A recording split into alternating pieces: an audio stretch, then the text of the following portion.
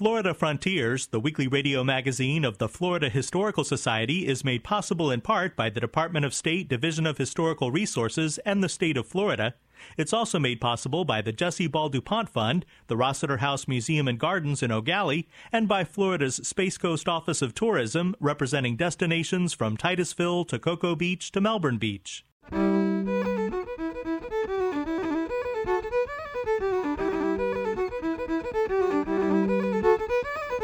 This is Florida Frontiers, the weekly radio magazine of the Florida Historical Society, on the web at myfloridahistory.org. I'm Ben Brotmarkle, and coming up on the program, the Miami suburb of Coral Gables is an iconic planned community. We'll talk with Arva Moore Parks, author of George Merrick, Son of the South Wind. Well, he was very visual, and he read all the time, and he would take the vegetables into the city of Miami every day when he was a teenager again, and he would read books, and he would go from what is now Coral Gables to downtown Miami, which took 4 hours, and he read both ways, and he loved Washington Irving's Alhambra. We'll discuss historic Sanborn fire insurance maps. The Sanborn and fire insurance maps are really the only collection of maps in the United States that historians, demographers can use to understand the evolution of a single property or a single area. And we'll talk about Ernest Hemingway's Cats. All that ahead on Florida Frontiers. I have often walked down the street before, but the pavement always stayed beneath my feet before. All at once am I several stories high, knowing I'm on the street where you live. The beautifully landscaped streets of Coral Gables are lined with Mediterranean-style buildings that have become a preferred form of Florida architecture. The Miami suburb has become an iconic planned community. Coral Gables was the vision of George Merrick, who in the 1920s transformed his family's citrus grove into a community that included middle-class housing, public parks and trolley transportation, and an educational institution that would become the University of Miami. Arva Moore Parks is author of the book George Merrick, Son of the South Wind. The book won a Florida Book Award and the Charlton Tebeau Book Award from the Florida Historical Society. Parks studied with the renowned Florida historian Charlton Tebeau. Well, that's one of the great wonderful times in my life when I was a school teacher and I saw a bulletin on the bulletin board about a free 6-hour credit if you applied and worked, and I was accepted, and it was in American Studies, and he was one of the leaders of it. And I did a big major paper, and he said it was the best one he had ever read, which I was a history teacher, that's just, no one had ever said that to me before. And I said, do you think I should go to graduate school? And he said, yes, and I'll get you a scholarship and an assistantship, and he did. And the rest is history, so to speak, because he was getting ready to retire, and he was looking for someone else who would be interested in writing local history. And so he's the one that encouraged me to do Coconut Grove. And I was the first Miamian to do really primary research on Miami history. No one had done it previously. They were using secondary sources, and things like that. So he taught me, A, how to do that, and B, then I went all over and did it. Arva Moore Parks worked to preserve Harry S. Truman's Little White House in Key West and the Biltmore Hotel in Miami. She runs the Coral Gables Museum and served as president of History Miami. Her interest in the history of Coral Gables partially comes from the fact that she is a longtime resident of the community. Well, I moved into Coral Gables in 1970 and bought an old beat-up house, and everybody thought I was crazy. But Don LeBrun, who was special projects person at the time, I had met him at History Miami through Dr. Tebeau, and he recruited me to head the first preservation board in South Florida. And as I've joked and said, nobody knew what we were doing, but we began to really look around. So that's when I started learning about Coral Gables big time. And when we worked to save the Merrick House, I got to know Richard Merrick, who was George Merrick's youngest brother. And his wife, Mildred, was a librarian at UM who I'd known for a long time. And about 10 years ago, she said, I have some material no one's ever seen. And that is what prompted the writing of the book, because there were personal letters, notes, note cards, and particularly a group of his short stories. And I recognized immediately that they were eyewitness accounts because he was 13 when he came here. While writing the book, George Merrick, Son of the Southwind, Arva Moore Parks had access to Merrick's personal papers and documents, as well as people who knew him. Well, I did have Richard share stories with me. And one of the things I think I learned from Richard is what George was really like as a human being.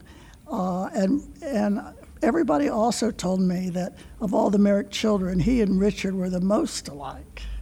There was this intellectual streak, an artistic streak, and so I was able to, well, I do feel like I know George Merrick from all the research that I've done, particularly reading so much of what he wrote. In 1899, George Merrick's family moved from Duxbury, Massachusetts to Miami, Florida to participate in the citrus industry.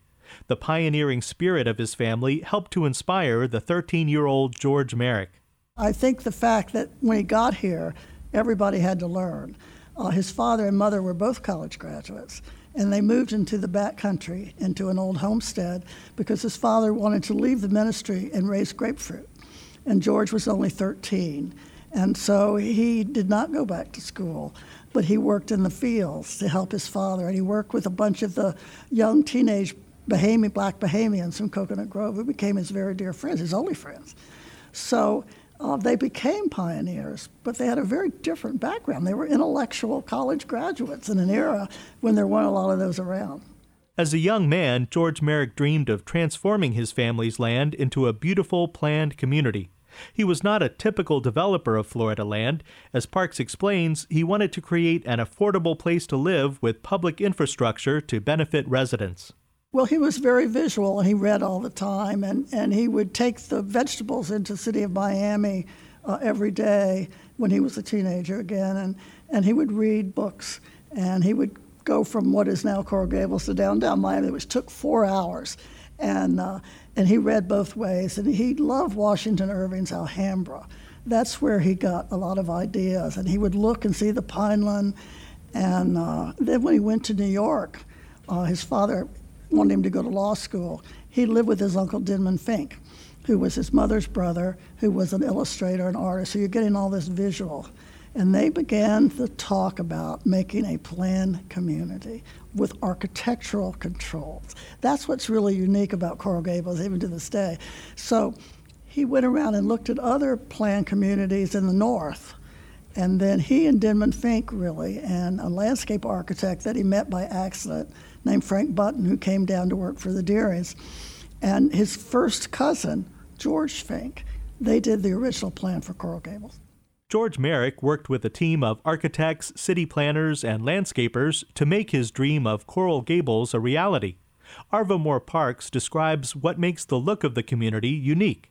Well, I think there are two things. First of all, they have an architectural board, and I'm a little unhappy with them as we speak. They're letting a lot of white boxes in, which bother me, but they've always had that. So you can't build anything in Coral Gables unless you go to the architectural board.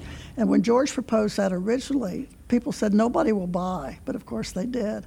Then the other thing that really makes Coral Gables unique is the landscaping. George planted 30,000 trees. When they started building the glass boxes, we got the Mediterranean Ordinance passed in Coral Gables. And what it allows you, if you build with a Mediterranean-style new building, you get to go a little taller. So we're getting towers back, and he loved his towers, they built more. And also, if you save a historic building, you can transfer your development rights to get a little taller on what you're building new. So I think that's in the 80s and 90s, I think it was about to go away with the glass boxes, and that got stopped too. So it's been very successful. The values have gone up. And I think people realize that it is the architectural controls, probably more than anything else, that have kept the feeling in Coral Gables today. The Florida land boom of the 1920s was followed by a bust and then the Great Depression. George Merrick lost his fortune. He was literally thrown out in 1928 because they had created a city. He was on the commission. But he was having some health problems, and they threw him off the commission because he missed too many meetings. And he tried to start George Merrick Incorporated, but the Depression had hit then, and he didn't have any money really to invest anymore. And he was losing, property, and things were being foreclosed. So he never got bitter, and I could never figure out why. So it's the man. The man is the man of great character. And he ended up in 1940 taking the exam for postmaster, and he had the highest score, and he actually became postmaster of Miami. And they loved him. The postmen loved him because he treated them as equal. The first thing he did was give equal pay to women who were working in the post office department. I mean, he did things that really brief time.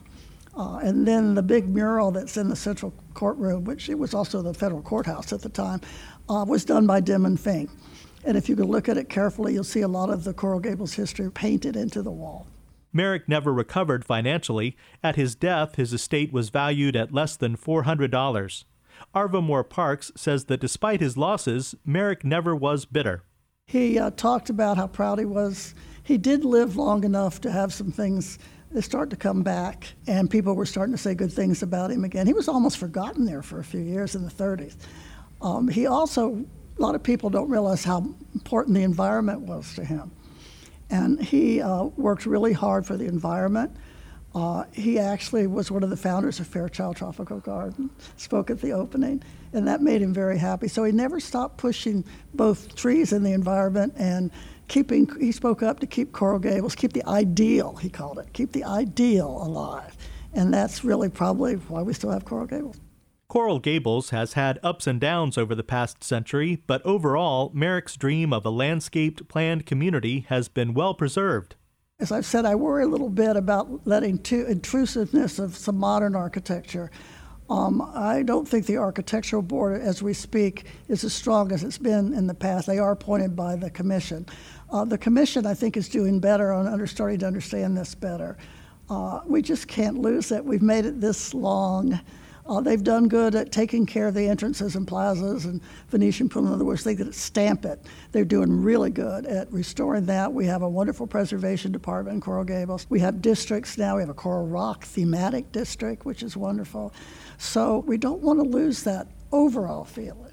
And that's what at least in my opinion, some of these boxy white things are doing.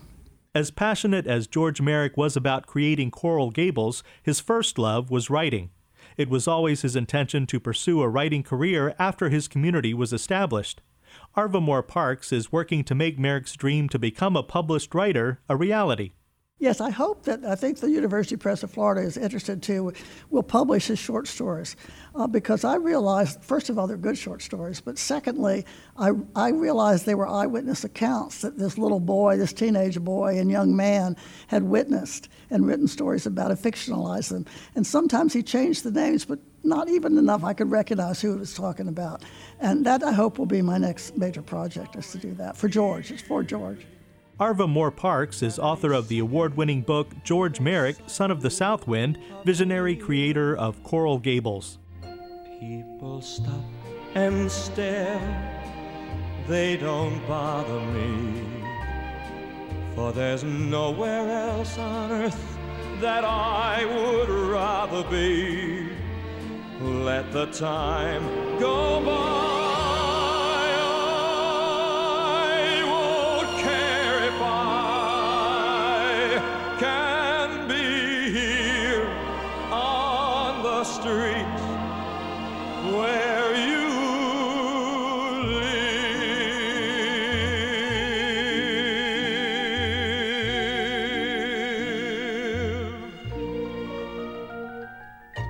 This is Florida Frontiers, the weekly radio magazine of the Florida Historical Society. I'm Ben Brotmarkle.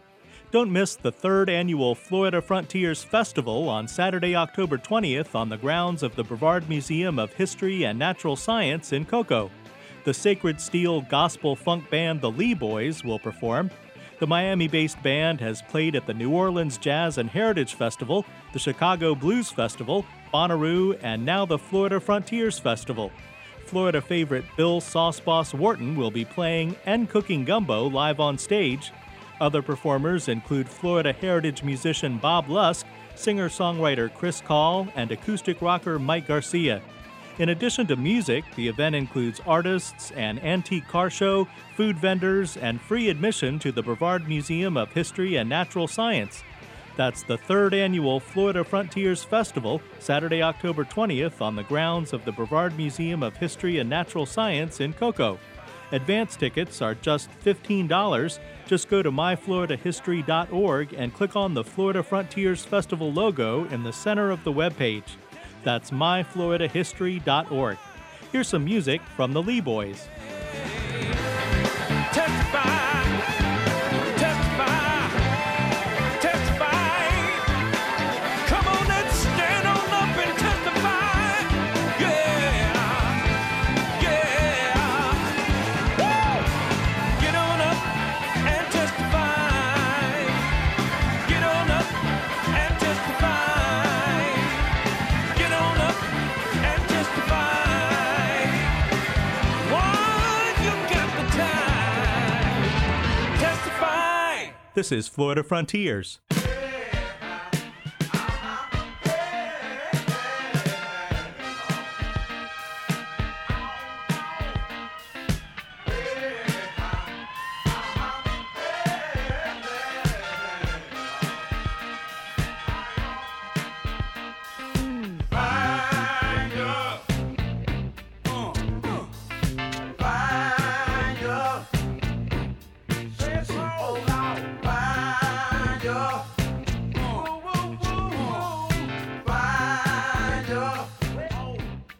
Historians glean information from many types of documents. Joining us now is Ben DiBiase, Director of Educational Resources for the Florida Historical Society and archivist at the Library of Florida History in Cocoa.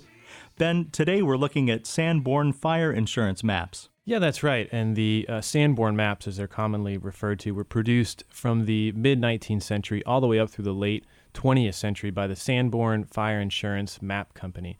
And the company was created in 1867 by Daniel Alfred Sanborn, who was originally from Massachusetts. He was a young civil surveyor who was contracted by an insurance firm to create a map for a particular area in Massachusetts.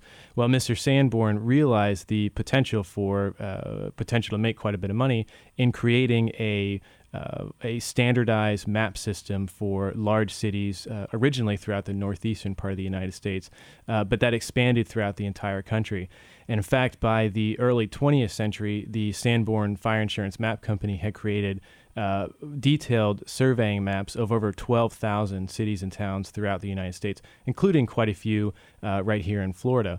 What's interesting about these maps is, as the title indicates, they were created for insurance companies and their underwriters, and they are very detailed surveying maps that, as I mentioned before, are highly standardized. So every single map for every single city that the Sanborn Map Company created all utilized the same color coordination system, indicated where physical structures were throughout every single building in an entire town. So if you look at one of these maps today, you get a very accurate idea of what a town looked like, say, in the 1870s. You can then compare that to what it looked like, say, in the 1950s. So they're again, very detailed maps, but they're also aesthetically pleasing as well, again, because of that uniformity. So there's a certain amount of artfulness that really went into these surveying maps. Now, Sanborn, like I said, was started the company in the 1860s, and through the late 19th and early 20th century, with the enormous growth in the urban population of most U.S. cities and towns, the demand for these fire insurance maps really increased into the 20th century. And at the height of the company's history, they employed hundreds of private surveyors who traveled throughout the country and created these maps, but also hundreds of lithographers, cartographers, printers, salesmen, who were all involved in creating and then marketing these maps for insurance companies. And you have here some Sanborn fire insurance maps from St. Augustine. Yeah, that's right. What we're looking at today is a large bound volume dated April 1930 for the city of St. Augustine. And this is one of the only original Sanborn maps that we have in the collection. And if we open this up, you'll see that each page measures almost 2 feet by 2 feet. I mean, they're enormous. But because of the size, it enables the surveyors to include a lot of really interesting details about every single structure. And what probably first strikes, most people when they see these maps is the coloration. We see these really bright hand-colored pinks and blues and yellows, and that was all indicative of the type of structure that we're looking at. And each Sanborn map, at least each bound volume, came with a key. So if we look at the key for St. Augustine, we'll notice that the blue maps or the blue structures rather, indicate that a building is made out of some kind of stone. In fact, if it's blue with a small CBR dot, that means that it's concrete with some brick structure. Now, this is important again for insurance companies because they want to properly understand and accurately understand how to assess the liability when insuring certain structures and certain properties. And they want to know exactly what these buildings are made out of. We notice the yellow buildings would be a frame building or wood frame building. We also see small indications for windows. We know where all of the doors are. But if we look down the streets, we're actually looking at an intersection of King Street and Cordova. There is a fire hydrant, and that's marked here as an FR showing exactly where fire extinguishers were. And again, that would affect the liability standards that the insurance company would assess on a certain property. And again, they're looking at them today. They're aesthetically very pleasing because they were done in a very standardized way. In fact, in 1905, the Sanborn Company created a manual for all of their surveyors to ensure that every single map would be exactly the same or up to at least the same standards for every town throughout the United States. And these maps we're looking at are from 1930, and as you mentioned, there are maps from many other years, so it sounds like these could be very valuable tools for researchers today. Absolutely. In fact, the Sanborn and Fire Insurance maps are really the only collection of maps in the United States that historians, demographers can use to understand the evolution of a single property or a single area. So, for instance, we can look at a map from, say, 1885 of the city of Jacksonville and compare that to a map from 1955 of that the same area within the city of Jacksonville. And if you look at every volume, and it depended on the size of the city as to when a new volume would be published, but for a larger city like Jacksonville, that was more frequent than, say, St. Augustine. But we can look at every volume, in a 10-year segment and literally see the evolution of an urban area. And that's vitally important to our understanding of how the growth of cities within the United States occurred in the late 19th and early 20th centuries. And it's vitally important for historians, for genealogists as well, for folks who are even historic preservationists and those involved with restoration of historic buildings. A lot of these buildings still exist. So how do we know, where windows were placed and whether or not there was a garage attached to a structure, things like that.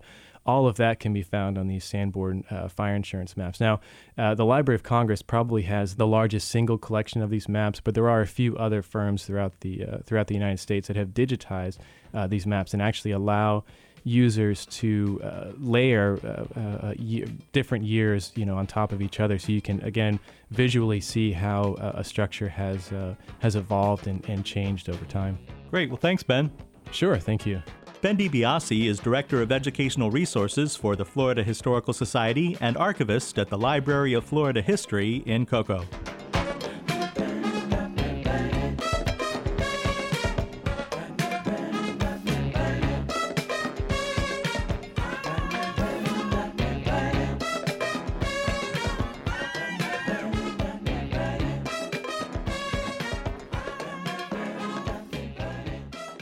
This is Florida Frontiers. Many visitors to Key West make a point of stopping at the Ernest Hemingway House and Museum to see the descendants of the famous writer's cats. Robert Casanello from robertcasanello.com has this report. He was just known by his family and friends and neighbors for his love of animals, cats and dogs, especially cats. That was Carlene Brennan, a writer who has spent over 30 years researching the life and work of Ernest Hemingway. Cats have become so associated with Hemingway and his life in Key West that they have become synonymous with he and his legacy in the city. Miss Brennan spoke with us about how Hemingway's early life helped to foster a lifelong love for cats. As a child, he had grown up with cats, and when he was sick, the cats were always on the bed with him and giving him unconditional love. They would comfort him and help him in his healing of whatever his childhood illnesses were. And also when he wrote, the cats would be on his desk, on the windowsill, by his feet. They were around him constantly, so he never felt alone when he was working. He always had the company of his cats. He was content. He had their friendship. He had this wonderful atmosphere of the pets. And so I think his well-being and his work as a writer were affected by his love of these animals and the companionship that he received from these animals. Miss Brennan paints a picture of Hemingway's life surrounded by his cats. Here she describes some of his daily routine. He lived in Key West for 9 years, and during that time period, he had adopted many cats, primarily stray cats in the neighborhood, abandoned cats. Even the neighborhood cats would climb his fence to visit. And during this time period, he was known for his love of cats, and he would sit on his veranda, according to a man that worked for him for 9 years, and he would read to his cat, and the cats would be sitting around him close to his feet. And he would keep a diary of the cat's birth and death and illnesses and so forth. Hemingway lived all around the world, yet it is only his time in Key West and the Hemingway Home and Museum in Key West that is so closely associated with cats. Miss Brennan explains to us why that is. People focus primarily on the Key West cats, and they were very fascinated by them because they had the polydactyl cats with these extra toes, and the fact that these cats are descendants of Hemingway's original cats, and the caretakers of the Hemingway house do such a marvelous job taking care of the cats that it's just become a lovely sanctuary. Cat lovers from all over the world come here to visit the cats as well as to visit the Hemingway house. Miss Brennan tells us that being one of Hemingway's favorite cats entitled you to not only special privileges and affections from a doting owner, but also immortality in the pages of American literature. He had one cat, Boys. He was his best cat friend. He had him 14 years. He called him brother. The cat followed him everywhere. The cat slept on his chest every night, and he was there when Hemingway wrote. He had a special place at the dining table and his own wine glass to drink water out of. He would go for long walks with Hemingway. And Boys died of a heart attack in 1956, and Hemingway was absolutely devastated. He immortalized him in his book, Islands in the Stream, that was published after his death, and he just poured out his heart and his feelings about Boys in this book. That was Carleen Brennan, and I'm Robert Castanello with Florida Frontiers. You've been listening to Florida Frontiers, the weekly radio magazine of the Florida Historical Society. Please join us right here again next week. Until then, visit us on the web at myfloridahistory.org and join the conversation on Facebook at Florida Historical Society. Production assistance for Florida Frontiers comes from Ben DiBiase and Robert Casanello. The program is edited by John White. Have a great week. I'm Ben Brotmarkle.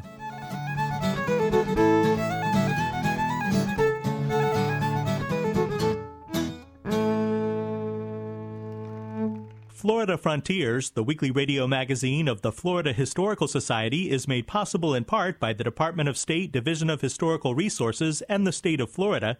It's also made possible by the Jessie Ball DuPont Fund, the Rossiter House Museum and Gardens in Eau Gallie, and by Florida's Space Coast Office of Tourism, representing destinations from Titusville to Cocoa Beach to Melbourne Beach.